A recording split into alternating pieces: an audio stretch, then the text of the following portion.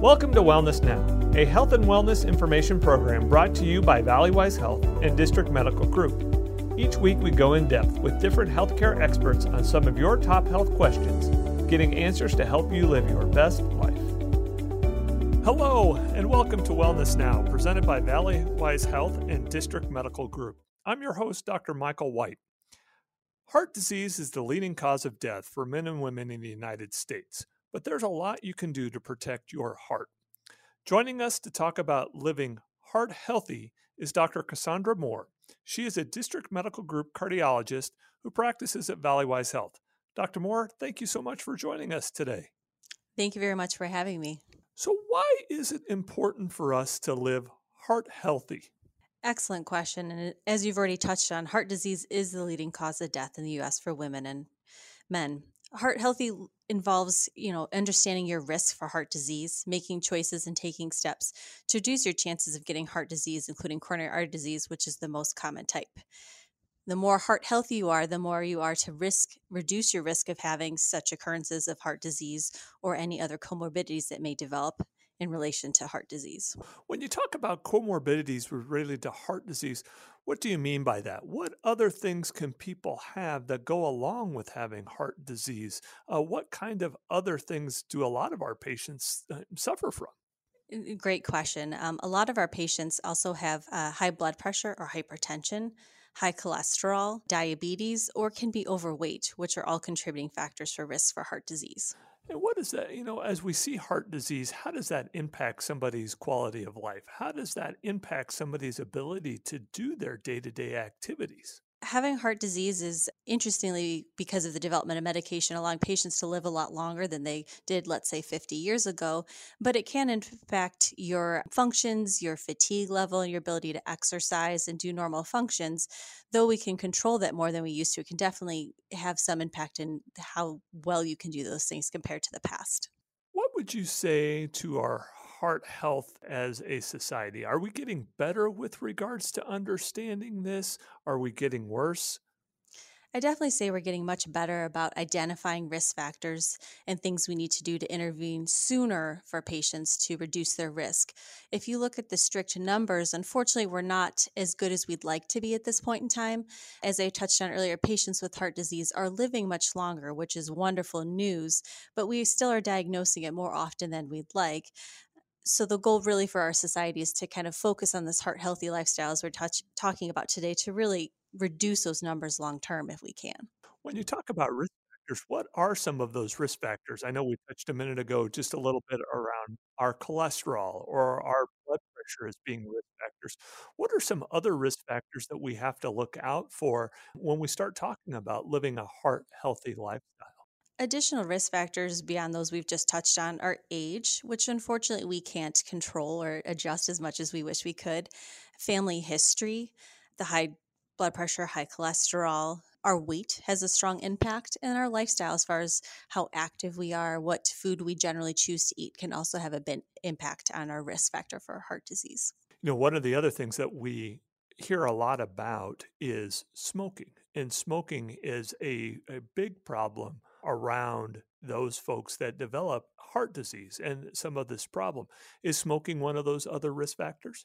Absolutely. Smoking is the main preventable cause of death and illness, not just a contributing factor for heart disease in the US. So it is a major impact on your risk for heart disease as it can cause damage to all organs in the body. It can lead to chemicals building up and disruption of the vessels in the body. So smoking is a big impact on your risk factors for heart disease. Since we are still in the midst of dealing with COVID-19 and the COVID pandemic, do you feel like COVID has impacted society's overall heart health, certainly around our ability to not be able to exercise because gyms have been closed? We've all been quarantining. Has that had an impact overall, do you feel? I feel it has challenged us in new ways as far as our heart health. It has encouraged us to think much more creatively about how we can achieve exercise without that gym. There's been many fun videos and people online showing how to take those tubs from Home Depot, fill them up with whatever material around the house to exercise and use them as weights, using milk jugs, flour bags, anything people can to be more healthy. So I think it's forced us to be creative. Also, as far as diets and eating, eating, I think we're eating at home more. I think we can get more tired of our usual meals. It's forcing us to be more creative.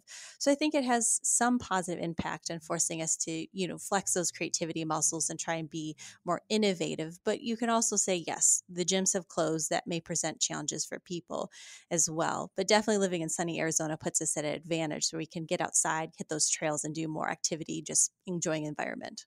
Amen.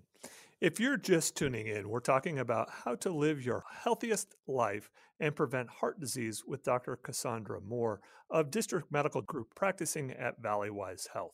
Now that we've talked about the risks, are there strategies that we can utilize to live a better heart healthy life? Absolutely. Really examining what your diet, exercise like, and kind of looking at your overall risk can help you examine what you can do to be a healthier individual and really reduce your heart risk overall.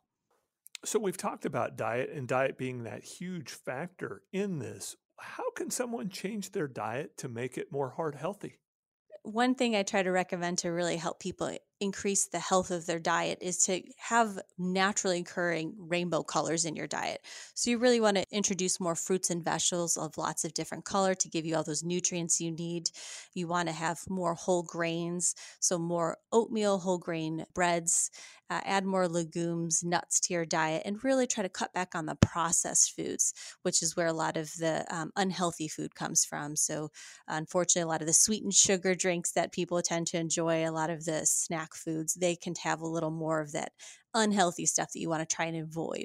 With all of those, recommendations, is there a specific diet that you recommend, such as we hear a lot about the keto diet or the Mediterranean diet, vegetarian diet? Is there any one of these that's better for a heart healthy lifestyle versus the others? In general, I don't like to recommend diets to my patients because I feel like sometimes that can feel like a fad and feel like something that you just want to do temporarily. Instead, I really like to enforce that lifestyle change. The Mediterranean diet is an excellent diet to follow if you're someone who likes to have a little more structure or recommendation. That is the closest to the American Heart Healthy Associated Diet and is ranked frequently by the U.S. World's in news as one of the best diets on an annual basis because it's easy to follow and enforce long term. And these diets really focus like things I've already touched on, which are more fruits, vegetables, leaner meats, more whole grains. As far as a vegetarian diet, that is an excellent diet for lowering your cholesterol, but it's very difficult for some people to follow as they tend to enjoy their meats. So, what I would recommend if you're interested in a plant diet is to try it out with meatless meals or a meatless Monday and see how you do by adding more fruits and vegetables and cutting out meat.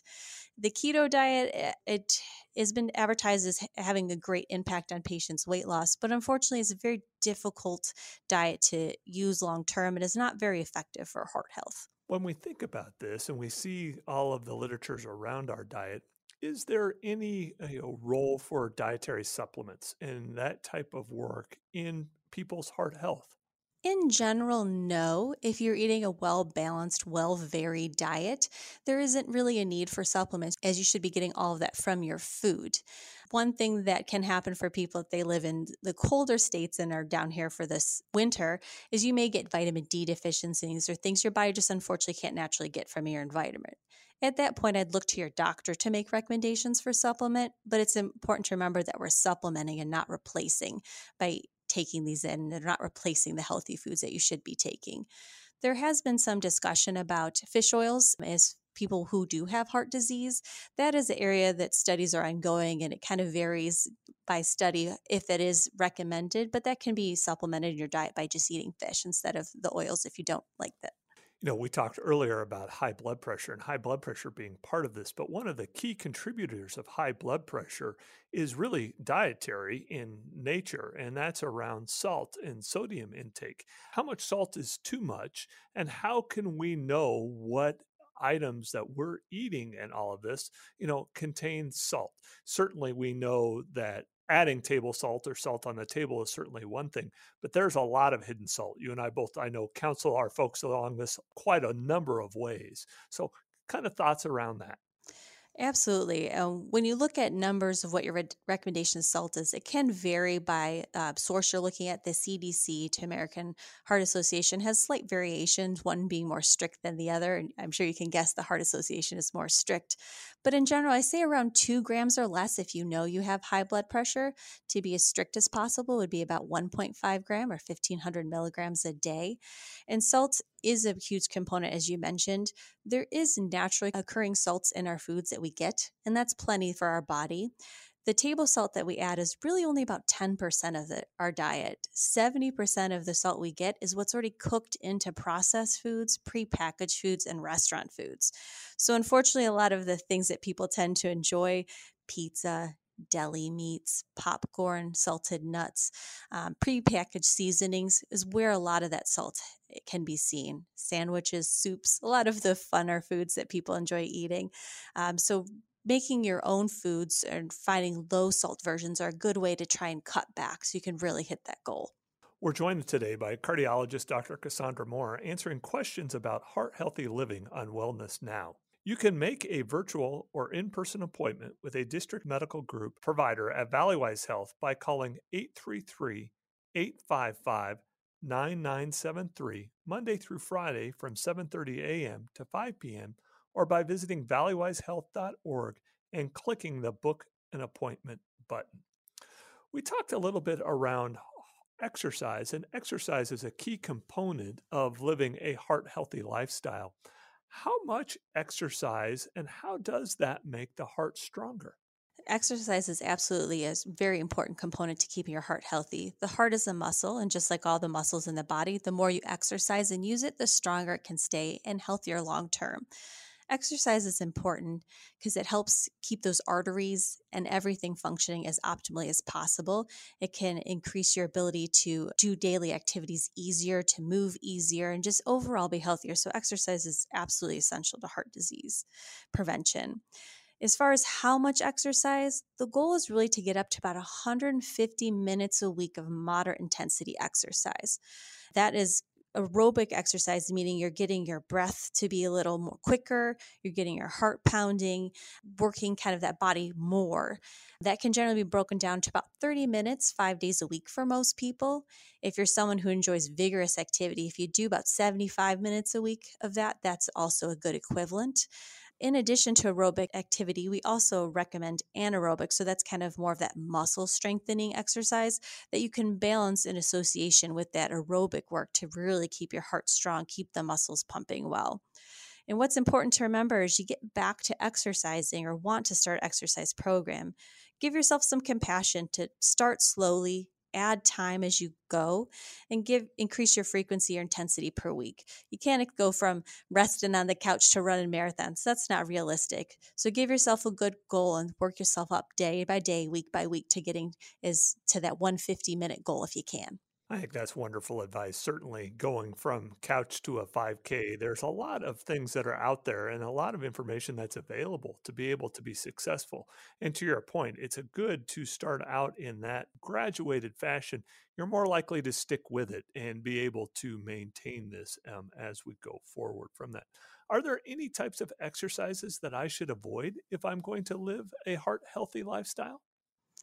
In general, exercise is good, I'd say, whatever capacity gets you up and moving. Some stuff may be harder on the joints. So, in general, look at what your medical conditions are, your limitations are. And if you have any concerns, I'd say talk to your doctor about how to get into an exercise program. What's the best way to go about it? One of the other risk factors that we discussed earlier was around smoking, and certainly all of the detrimental effects that many of us know are associated with smoking, not only around the heart, but other parts of our body. One of the ways that people think may be safer to quit smoking is through vaping. Is vaping a good, safe way for us to help quit smoking since we know of all the damages that it causes to us? I can say very clearly at this time, there's no evidence available that e cigarettes help people smoking. Unfortunately, research suggests that users are more likely to continue smoking in addition to vaping. The e-cigarettes still contain that nicotine, that highly addictive substance and harmful chemical also present in traditional cigarettes, and also include other potentially harmful substances. So, unfortunately, the use of e-cigarettes is not considered a healthier or a better option than smoking. Both are associated with long term health risks that are still not well understood, at least in regards to vaping. But science clearly is indicating that vaping is not a safe or healthy alternative to smoking. What are some tips just quick tips that we can offer to our listeners that may be struggling with their tobacco use and want to quit? Absolutely. There is some great resources out there that I'd recommend people to look at. If you look online, there's numbers that vary by state. There are lots of supportive websites you can look to that can give you support groups. It's very helpful for many to have someone else that they can relate to help them with their quitting. One of the best tips I can give is to have a plan. Set a quit day, let's say March 1st, and choose how you're going to quit. Are you going to quit cold turkey? Do you want to talk to your doctor about medications? Do you plan on weaning yourself off? And then again, talk to your doctor. What's the best step? And then make a plan for your quit day, what you're going to do that day. Do you have to go through your house and throw away all your cigarettes, deep clean, whatever it is you need to do to minimize that temptation to get back to it. And then the biggest thing, obviously, is just to quit on your quit day as you promise yourself to do.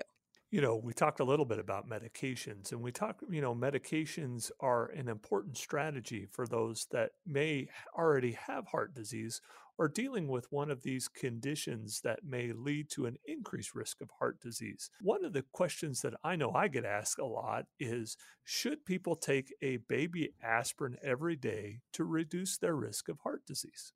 Excellent question. And the answer used to be yes, everybody should take a baby aspirin every day. But that actually has become a much more complex question and answer now. In general, I'd say I would not take a baby aspirin every day without talking to your doctor first. We are finding now that aspirin, although it comes with very minimal risks, can upset the stomach and cause increased risk in bleeding in some patients. And so the benefit may not be there if you have that risk of some bleeding or upset stomach. And instead, people who have higher risk factors that are known, such as the high blood pressure, the high cholesterol, or known heart disease, are people who really should be taking aspirin every day. So, in short, the best answer is to talk to your doctor about that. I agree. I mean, there's such a mounting body of evidence around, not only the positive effects of aspirin, but some of the certainly adverse effects of aspirin. It really becomes a conversation you have to have with your provider to understand who's going to get the best benefit from this without having so much risk. One of the last things that we talk about and we hear and read a lot about is around stress and how the stress can affect our heart overall. Are there things that we know that we can do to help reduce our stress, which will have a positive impact on our overall heart health? Absolutely. Stress can be a major component of increasing your risk for heart disease. There's always the first of talking to a professional like a counselor, a therapist, etc., to help you manage your stress effectively if you feel that it's having a huge impact on your life. There's also other things like relaxation techniques, getting out for a walk, a hike, doing something physically active that brings you joy, like playing basketball, soccer, whatever it may be. Other things you can do are meditation, which some people think sounds a little California to consider. But sometimes just sitting in a quiet room with deep breathing, listening to soothing music can really help you de stress and kind of bring you back to that relaxation state that's hard to achieve. And then connecting with loved ones. This year has really put a strain on our ability to reach out and be with family, but being creative with those Zoom calls, FaceTime, even writing letters, whatever fun thing you can come up with to connect with loved ones or even pets can really help relax you and manage your stress. Today, we're talking about how to live your healthiest life and prevent heart disease with Dr. Cassandra Moore, cardiologist at Valleywise Health. Dr. Moore, one of the other last things that we talk a lot about in living an overall healthy lifestyle and continue to learn a lot about is regarding sleep. We understand that sleep is important to our overall health, but specifically when it comes to our heart, are there things that we should be looking for in our overall sleep patterns or our sleep hygiene to have that true heart healthy lifestyle? Absolutely. things that I would recommend is trying to get 7 to 9 hours a night if you can. For some people, I know that can be challenging, but definitely trying to get to that close to that 7 as you can, because a good night of rest can really help decrease your stress, can help lower blood pressure, decrease your risk for obesity and diabetes. Sleep hygiene is a very important thing to exercise to increase that quality of your sleep so that once you're falling asleep, you're staying asleep as long as possible. So things that can help with that are trying to go to bed roughly the same time every night and trying to wake roughly the same time every morning. Additional things you can do is sleep in a cool, dark, quiet room and try to really separate yourself from technology when you're going to bed. So make sure you're dimming the screen on that cell phone, turning on that red filter to really block that blue light. You can actually even find apps that will automatically lock your phone at a certain time to make sure you turn it off instead of kind of do that scrolling that we can sometimes get trapped into. And even moving your phone away from your bed for some people can help get you into that sleep mode faster. Wonderful advice. Absolutely important around this, because I think truly as the body needs that time to recharge, the heart benefits just that, just like every other, portion of the body. One of the things that we like to end these conversations with is, what are 3 things that our listeners can do and have an impact in their lifestyle that is going to help improve them from the cardiac perspective or from their heart perspective? Absolutely. And that's kind of been everything we've chatted about this discussion so far. But the big 3 things would be to 1, exercise more, find whatever brings you joy, whatever makes you happy, whatever you'll stick with, and move more. It can do nothing but decrease your stress, increase your happiness, and have positive impacts on the body. The second thing would be to know your risks. Follow up with your doctor, make sure you're aware of what your numbers are as far as cholesterol, blood pressure, and what you can do to improve it, to really take ownership of your heart health. And then the third thing is to, be with family, find things that distress you. The less stressed you are, the more involved in your life you can be, and the more distressed you can be, and improve that heart health. I'm quite excited about having you on our Be Well program. As you know, we're both cardiologists, fascinated about heart disease and the treatment of heart disease. What gives you passion about practicing cardiology and the treatment of heart disease? Cardiology is just an incredibly large field that encompasses so many different subspecialties and ways to improve heart health and well-being. What really drew me to cardiology was the desire to help people live their healthiest, happiest, longest life and manage any heart issues as much as we can to continue their lifestyle as is.